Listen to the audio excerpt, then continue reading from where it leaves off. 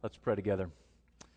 Father, we come to your word now and we pray that your desires would be our desires, that your thoughts would be our thoughts, that the goals that you have for our lives would be the goals that we want for our lives too, because we love Jesus, because we want his character and image to be worked out in our lives, because we want to honor him.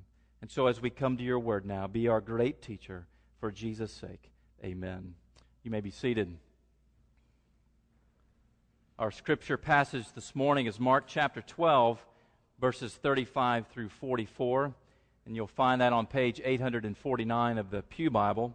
Mark chapter 12, verses 35 through 44. I remember a number of years ago now helping my parents build a carport on their property. And during the construction project, I was setting some of the roof rafters. Things seemed to be going quite smoothly until I got to the end and I realized the last rafter's not going where it's supposed to. And I thought, oh no, I've gotten off on my measurement, and I had to go back and find exactly where it was that I had gotten off and pull up each and every roof rafter and reset them. And you might say the same is true in the Christian life. If we get off at all on our understanding of who God is and our understanding of the gospel of grace, then everything else is off in the Christian life. And Jesus speaks to that point this morning. So let me read to us here Mark chapter 12, beginning in verse 35. And as Jesus taught in the temple, he said, "How can the scribes say that the Christ is the son of David? David himself and the Holy Spirit declared, 'The Lord said to my Lord, sit at my right hand until I put your enemies under your feet.' David himself calls him Lord. So how is it he is his son?" And the great throng heard him gladly.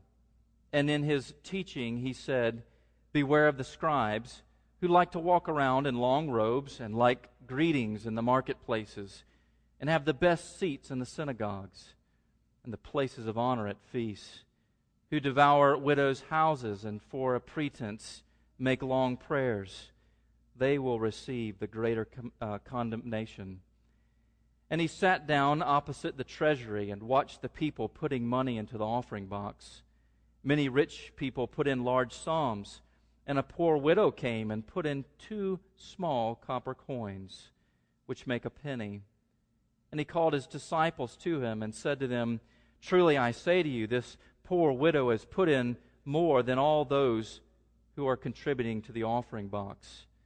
For they all contributed out of their abundance, but she out of her poverty has put in everything she had, all she had to live on."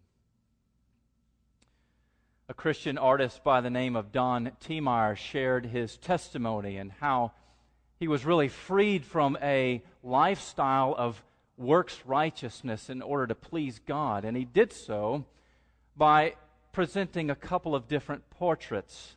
The first portrait was one that he had painted of himself before he was a Christian. It was one in his earlier days, and one which his eyes were sort of sunk back in the shadows, and he was looking out into a very confused world. He said it represented his searching for meaning and something significant in life. He talked about how he had pursued that through philosophy, through pleasure, through the military, through being part of the counterculture of the 60s and 70s. And then he brought out another portrait, and this was a portrait of Jesus. It was a romantic era portrait, and the lines were smooth and clean. Jesus looked very polished and refined, and people in the audience thought, well, this will be the portrait that he will present as the one that brought him comfort and peace. He said just the opposite. When he saw the smooth, clean lines of Jesus' face, he realized there was actually nothing that he could ever do to be that good. And what he said was actually no human portrait could ever reveal the comfort that he found in the gospel, except for the portrait that's painted by the words of Scripture, that Christ died for the ungodly. My friends, if our picture, you might say, of God is off at all, then our understanding of the gospel of grace and really the Christian life as a whole will be off as well. A wrong view of God that is distorted and a wrong view of the gospel will give us wrong approaches to the Christian life. You might say it's sort of like the two brothers in the parable of the prodigal son, where the older brother was angry at his father because he had never given him anything, even though he had worked and slaved for his father. And the younger son was just the opposite. He despised his father because he felt like the father would never bless him with the kinds of things that he wanted. And so he ran off into the world, into the far country to find them. And any kind of distortions of the goodness and graciousness of God will lead us into the far country as well. The same was true here of these Jewish leaders, the Sadducees, the Pharisees, and the scribes. You recall how in this particular chapter, they've each come to Jesus with questions. They want to trap him. They want to trick him. But now the Master turns to them with a question of his own. He says, how can the scribes say that the Christ is the son of David? Now there's a background to this particular question. The scribes, who were the theologians of the day, were right to tell the people of God and instruct them to say that the Messiah, the anointed one who is coming, will be the son of David. That is to say, from a human vantage point, he will be in the line of King David. And really, the New Testament goes out of its way to speak about this. All you have to do is look at the genealogies of Matthew and of Luke, or hear how Paul speaks of Jesus as descending from David according to the flesh in Romans chapter 1.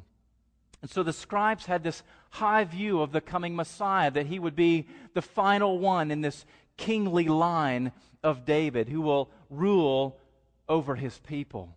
And what they looked for from this human earthly king was deliverance, political deliverance, economic deliverance, religious deliverance, military deliverance. But what they failed to do was really to draw together all the lines of the Old Testament that then converge on the Messiah, that he would not only be human of the line of David, but that he would also be divine. That he would not just be the son of David, but that he would be the Son of God as well. And those lines come together for us here in Psalm 110, which is what Jesus quotes. And it's the most often quoted psalm in the New Testament because it gives such clear picture of who the Messiah is to be. And here we find David, maybe even at his coronation or the coronation of kings who came after him, who would speak this particular psalm sort of prophetically saying, "The Lord said to my Lord, sit at my right hand until I put your enemies under your feet." So here the earthly king is speaking to a king that must be greater, a greater than earthly king that is to come, who is to subdue all the nations, who is to rule over the entire universe, something that no son of David could do if he's merely an earthly king. And so if the Messiah is to be the son of David, who is in that sense to be the inferior to David because he's a descendant, how is it that David could also speak of him as my Lord, greater than me? If the Messianic king was to be the son of David, then says Jesus, how could David speak of him as Lord? He asked the question a different way in verse 37. David himself calls him Lord. So how is he his son? And the scribes had no answer for this because the full understanding of who the Messiah was to be was not clear in their mind. They only had part of the picture. They had taught the people to call Messiah son of David, but they had not told them and taught them to call him Lord. Friends, if you fail to see Jesus not only as the son of David, but also as the Son of God, then you don't see him as he really is. And not only so, but if you don't see the Messiah, not only as the kingly figure who will rule over his people, but as the suffering servant who will conquer sin and death for his people, who would go to the cross and bear the awful punishment meant for sinners like you and me. If you don't see that, then your whole Christian life will be distorted. So why did Jesus ask the question? It's because if we get it wrong, then our whole approach to spirituality will be wrong. What you believe about the identity of Jesus is really the crux of the whole human life.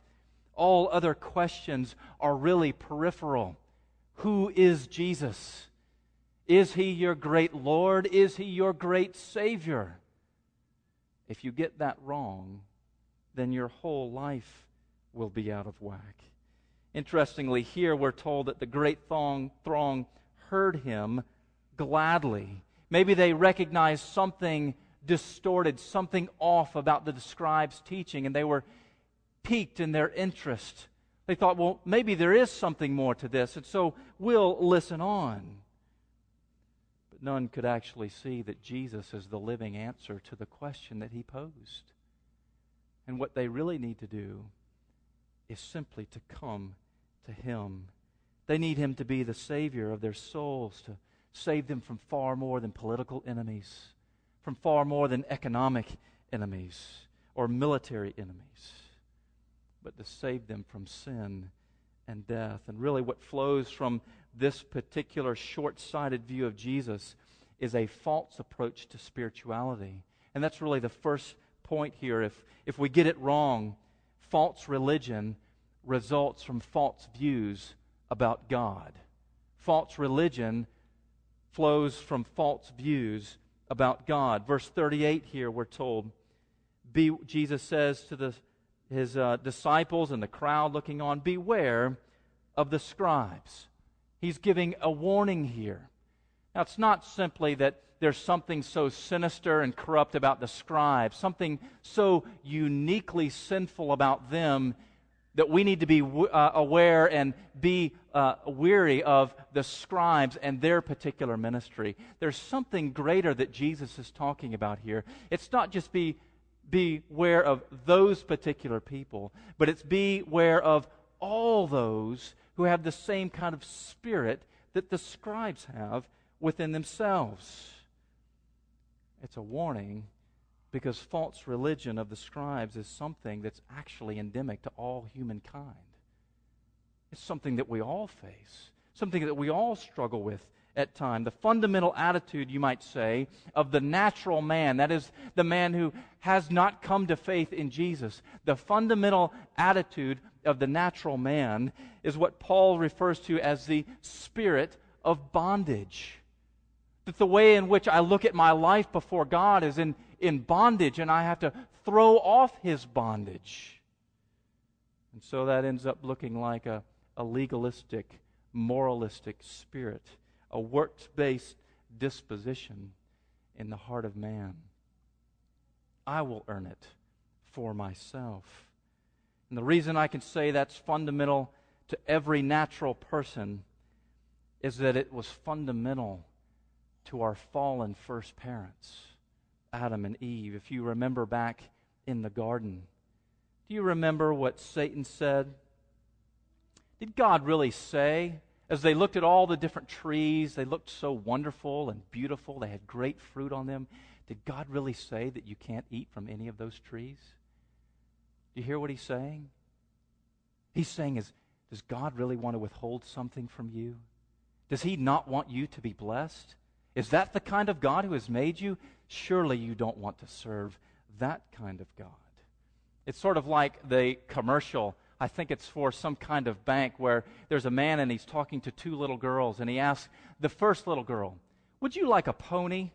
The girl says, sure, I'd love to have a pony. And so he gives her a little plastic pony. And then he goes over to the second girl and he says, now, would you like a pony? Yes, I'd love a pony. And he walks over this real live pony and hands it to the second girl. And the first girl says, now, wait a minute. You didn't say I could have a real pony. And you see, it's the natural man who looks at God that way. I thought there was something better. Are you withholding something from me? You didn't say I could have something even better than this. And the latent belief in everyone who is ever born is that God is somehow withholding something good from us. And when we believe the lie, all of a sudden we're bound in this spirit of bondage, where we no longer look upon God as good and gracious, but we look upon Him like the elder brother and the younger brother, with great suspicion that there's something in the heart of God that wants to take away all of our joy. And just like all other sins of false belief, it doesn't go away completely when you become a Christian. There are other sins that we struggle with, all kinds of false beliefs. They don't just magically disappear right when we become Christians. How do I know that these false views of God last within our hearts, that distorted views of the Christian life live within our hearts? It's because it's evident in the fruit that we bear. At times we're legalistic kinds of people who want to garner God's good favor by our works, to try to do more and more, earning His favor. A kind of spirituality is present sometimes in the church at large and in the life of every believer that feels this way, that if I'm better today, God will love me more. And at points it sort of surges through our lives with great force, and other times it recoils into the background as the gospel makes great gain, and we sort of oscillate back and forth and back and forth. Legalism comes to us out of a suspicion that God is actually narrower and stricter than what He appears to be. Well, if you remember Eve's response to the serpent, she said, God said, "You shall not eat of the fruit of the tree that is in the midst of the garden, neither shall you touch it, lest you die." He never said, don't touch it. You see, legalism at its heart says, I'm going to be narrower and stricter about my obedience and my view of the law than God presents to me, because somehow I believe He is actually narrower and stricter. And if I'm more faithful, even than what He prescribes, well, then that's what leads to real blessing in the Christian life. And you see, in that disposition, obedience to the law is now out of relationship to the gospel of grace and to the goodness and graciousness of God. You remember the elder son in the parable of the prodigal son? All these years I've been slaving for you, and you never gave me a goat so that I could have a party with my friends. All these years I've been slaving for you. And that's at the heart of a legalistic, works-based mentality. Lord, you are my taskmaster, and I must do something that I can earn blessing and favor from you. Now, what we often think of as the antithesis to legalism is what's known as antinomianism. It just means anti-law. It's those people who want to throw off the law of God and say, I'll rule my own life. No one is going to tell me what to do. And certainly in our day and age, that's really what fills the culture, isn't it? I'll decide what's right and true. I'll decide what is lawful and what is good. But antinomianism is not the opposite of legalism. Actually, antinomianism, anti-law, and legalism are both the opposite of the gospel of grace, because neither one of them understand the goodness and the graciousness of God. On the one hand, the legalist views the law as a mean of gaining favor with God. On the other hand, the antinomian views the law as restricting and confining, a bridle that's oppressive, and neither one of them see the law as the means through which we love God and love our neighbor, which is the very thing that Jesus has just taught the scribes in the very passage before this. The sum of the law is to love God and to love your neighbor as yourself. And so both of these things stem from a false view of who God is, that He's harsh and demanding, that His law is somehow oppressive to us. But you know, even more than that, they both spring from this. They both spring from a rejection of Jesus. I don't need Jesus to be my Savior, and I don't need Jesus to be my Lord. I'll make my own way.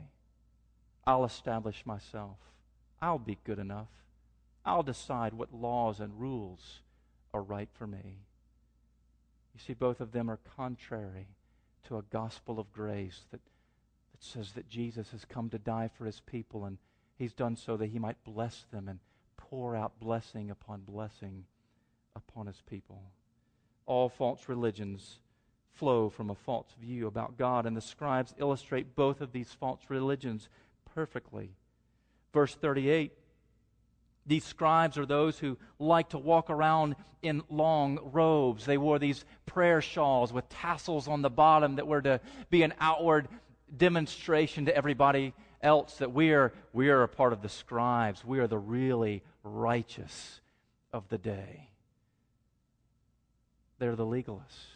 But you know, they're also, in an ironic sense, the antinomians, the ones who want to throw off the law too. Look in verse 40. They devour widows' houses. Now, scribes were not rich by inheritance. Actually, their money, their income came from offerings that people would give. And here is the picture of them going into the houses of widows and preying upon them so that they received monetary gain from them. In other words, they're in a sense sort of extorting money from these particular widows. And both these views of false religion, the legalist on one hand and the antinomian on the other hand, are both seen actually in the same person. And the same can be true of everybody, that we bounce back and forth between trying to be the legalist and working harder to prove ourselves to God, and on the other hand saying, I am tired of this, I'm going to throw it all off. Because both of them reject the gospel of grace. Now, what does that reveal about how false religion sort of expresses itself in the lives of people? Two ways. First is this: a sense of superiority. A sense of superiority. Look in verse 39. They have the best seats in the synagogues and the places of honor at feasts. They feel as though they are better. Indeed, they want to be better than everybody else. They want the prominent seats. They want to be recognized. And that sense of superiority often leads to a judgmental or critical attitude towards other people. That was their view. They looked down upon the common folks of the day. They're not as spiritual as we are. They're not as religious as we are. But you know, that kind of attitude can exist in the heart without ever being brought to the tongue. As we can look at other people and be critical of them. They don't parent the way that the Bible seems to say that we ought to parent. They're not giving as much as I'm giving to the church. Or their environmental footprint is greater than mine. Look at that car that they drive. Look at all the exhaust they're putting out. Aren't I better?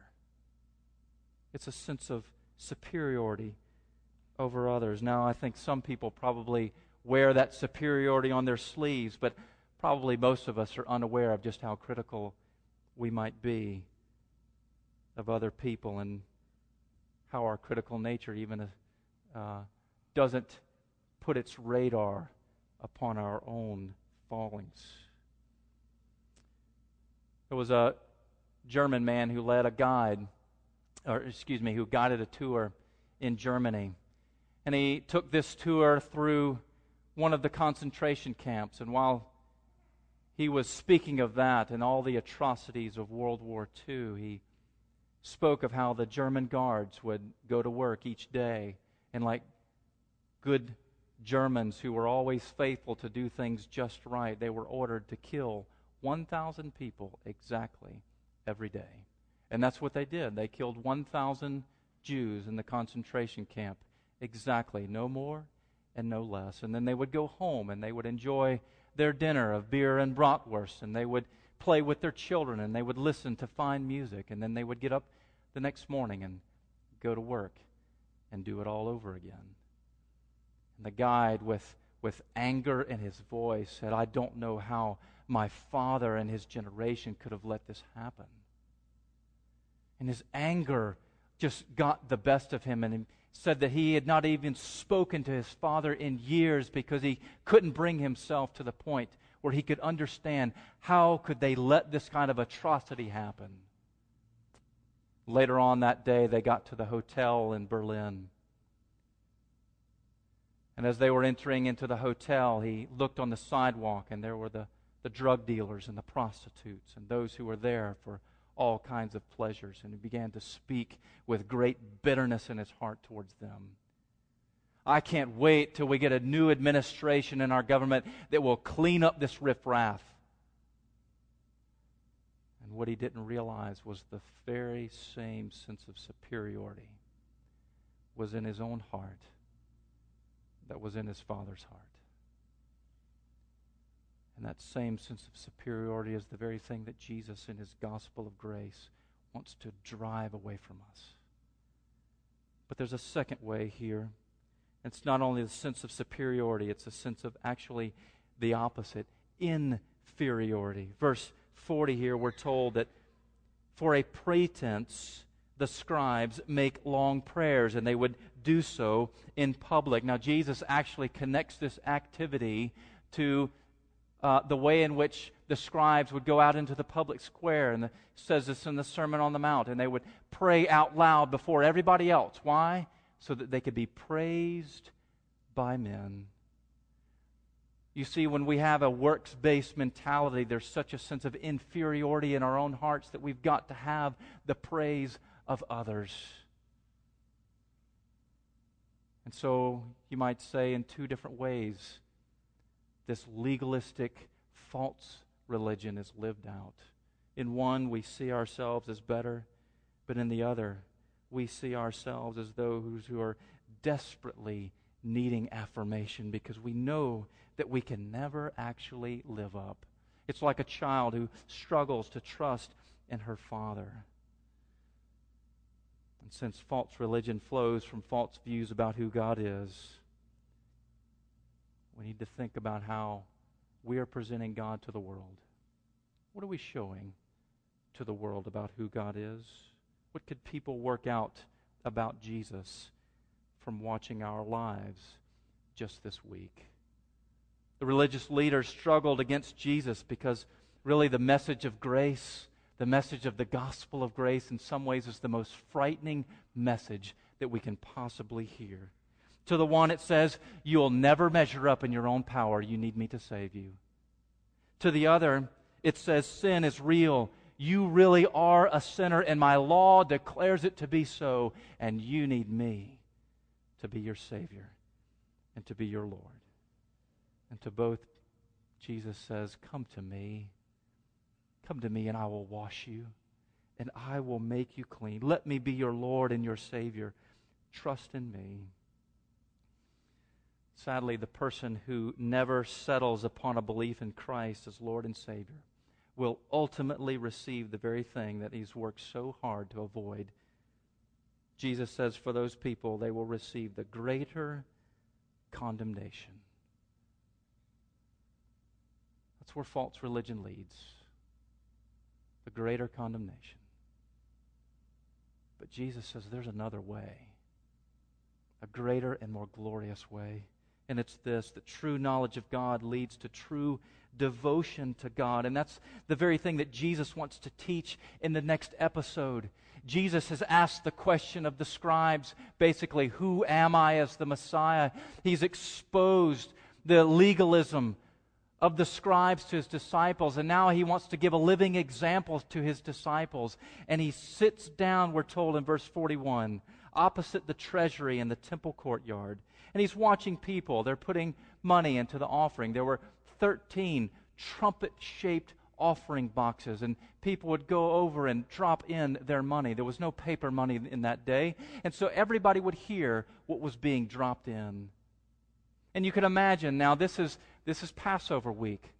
Probably 200,000 people were swelling into Jerusalem, and there were great wealthy people, rich beyond measure, and they're coming and they're making these great offerings in these metal trumpets.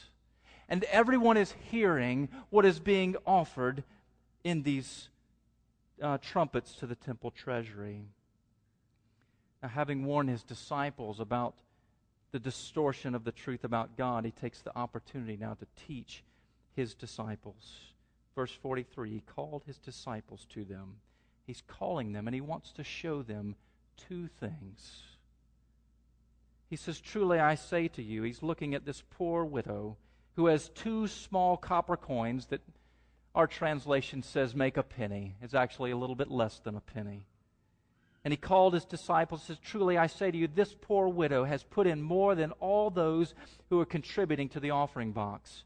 For they all contributed out of their abundance, but she, out of her poverty, has put in everything she had, all she had to live on. And he wants to say, let me tell you 2 things. When you come to God and you know him as the good and gracious God who would give up his own son for you, then the first thing you possess is a spirit of freedom.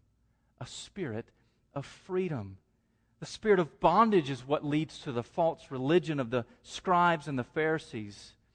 But it's the spirit of freedom that gives us, and you might say endows us with great powers, gospel powers, to live the same kind of devotion that this woman lived for God. Here she is putting in everything that she has. Everything that she has to live on. Why?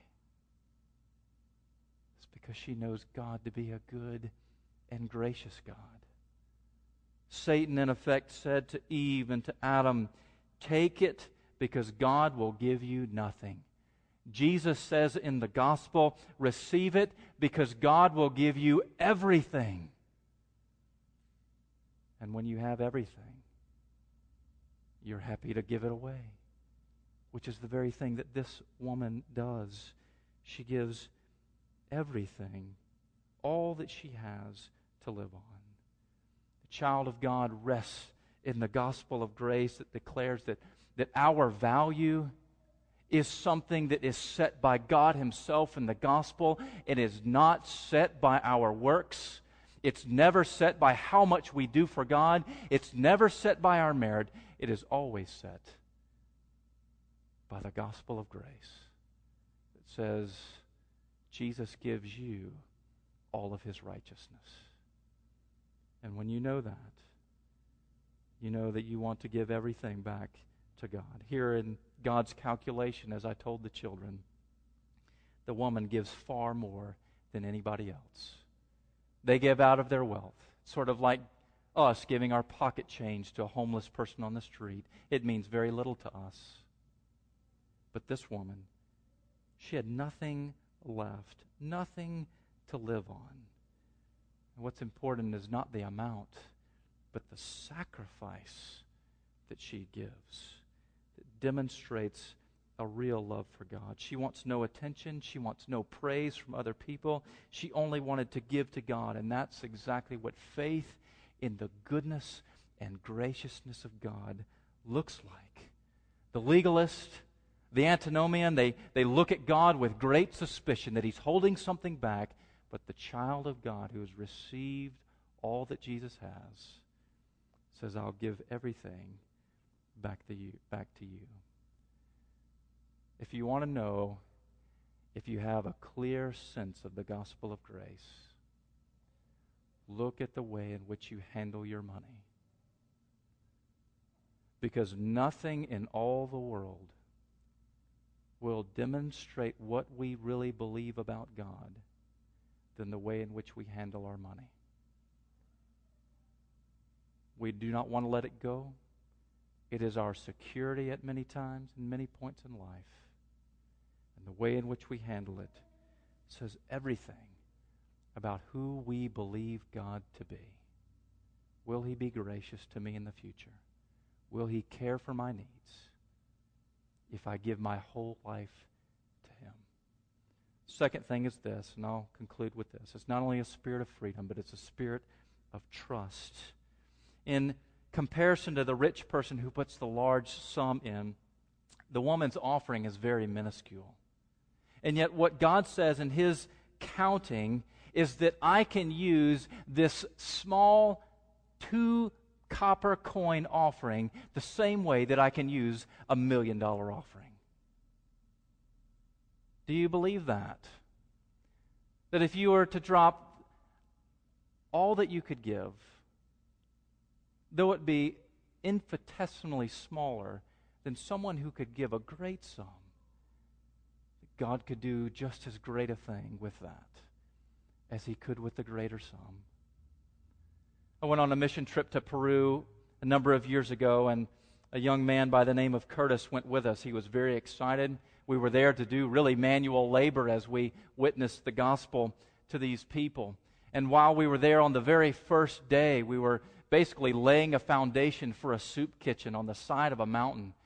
And Curtis twisted his ankle. He could no longer work. There was nothing he could do. He was frustrated. He was angry even. God, why did you bring me on this mission trip? Why did you bring me all the way to South America? And now I can't even work. I can't do anything. Yet I still have a picture of Curtis sitting on some concrete steps next to the work site. He couldn't work. He couldn't lift any of the rock and shovel anything. But he sat there as someone who had learned how to speak Spanish, and he taught a little girl the Scriptures. And she came to know the Lord Jesus. All of our great efforts, moving rock, laying a foundation, trying to build something. And Curtis did the greatest work of all. God is able to use the smallest offerings that we make to Him to do the greatest things. He says, trust me. Trust me that I'm good. Trust me that I'm gracious. And trust me with all that you have. And I will build my kingdom with it. Isn't that wonderful? That's what Jesus does. The spirit of suspicion of God's graciousness makes us actually incapable of hearing the gospel of grace. This great throng heard Him gladly. In a few days, they will be the same crowd that will yell out, "Crucify Him, crucify Him." But we've been given different ears, haven't we? We're those who hear the sweet music of the gospel. We're those who now have an affection for Christ, for who He truly is. One who wants to bless, one who wants to redeem, and wants to give us pleasures forevermore. That's the God that we serve. Let's give Him everything. Let's pray. Heavenly Father, we love You and we know that You love us. Lord, we ask that You would remove from us the last bits of a suspicious heart, one that would seek to be legalistic and works-based because we must take it for ourselves. Lord, free us of that we would withhold nothing from You, but give You everything that we have because You have given us everything in Your Son. It's in Jesus' name we pray. Amen.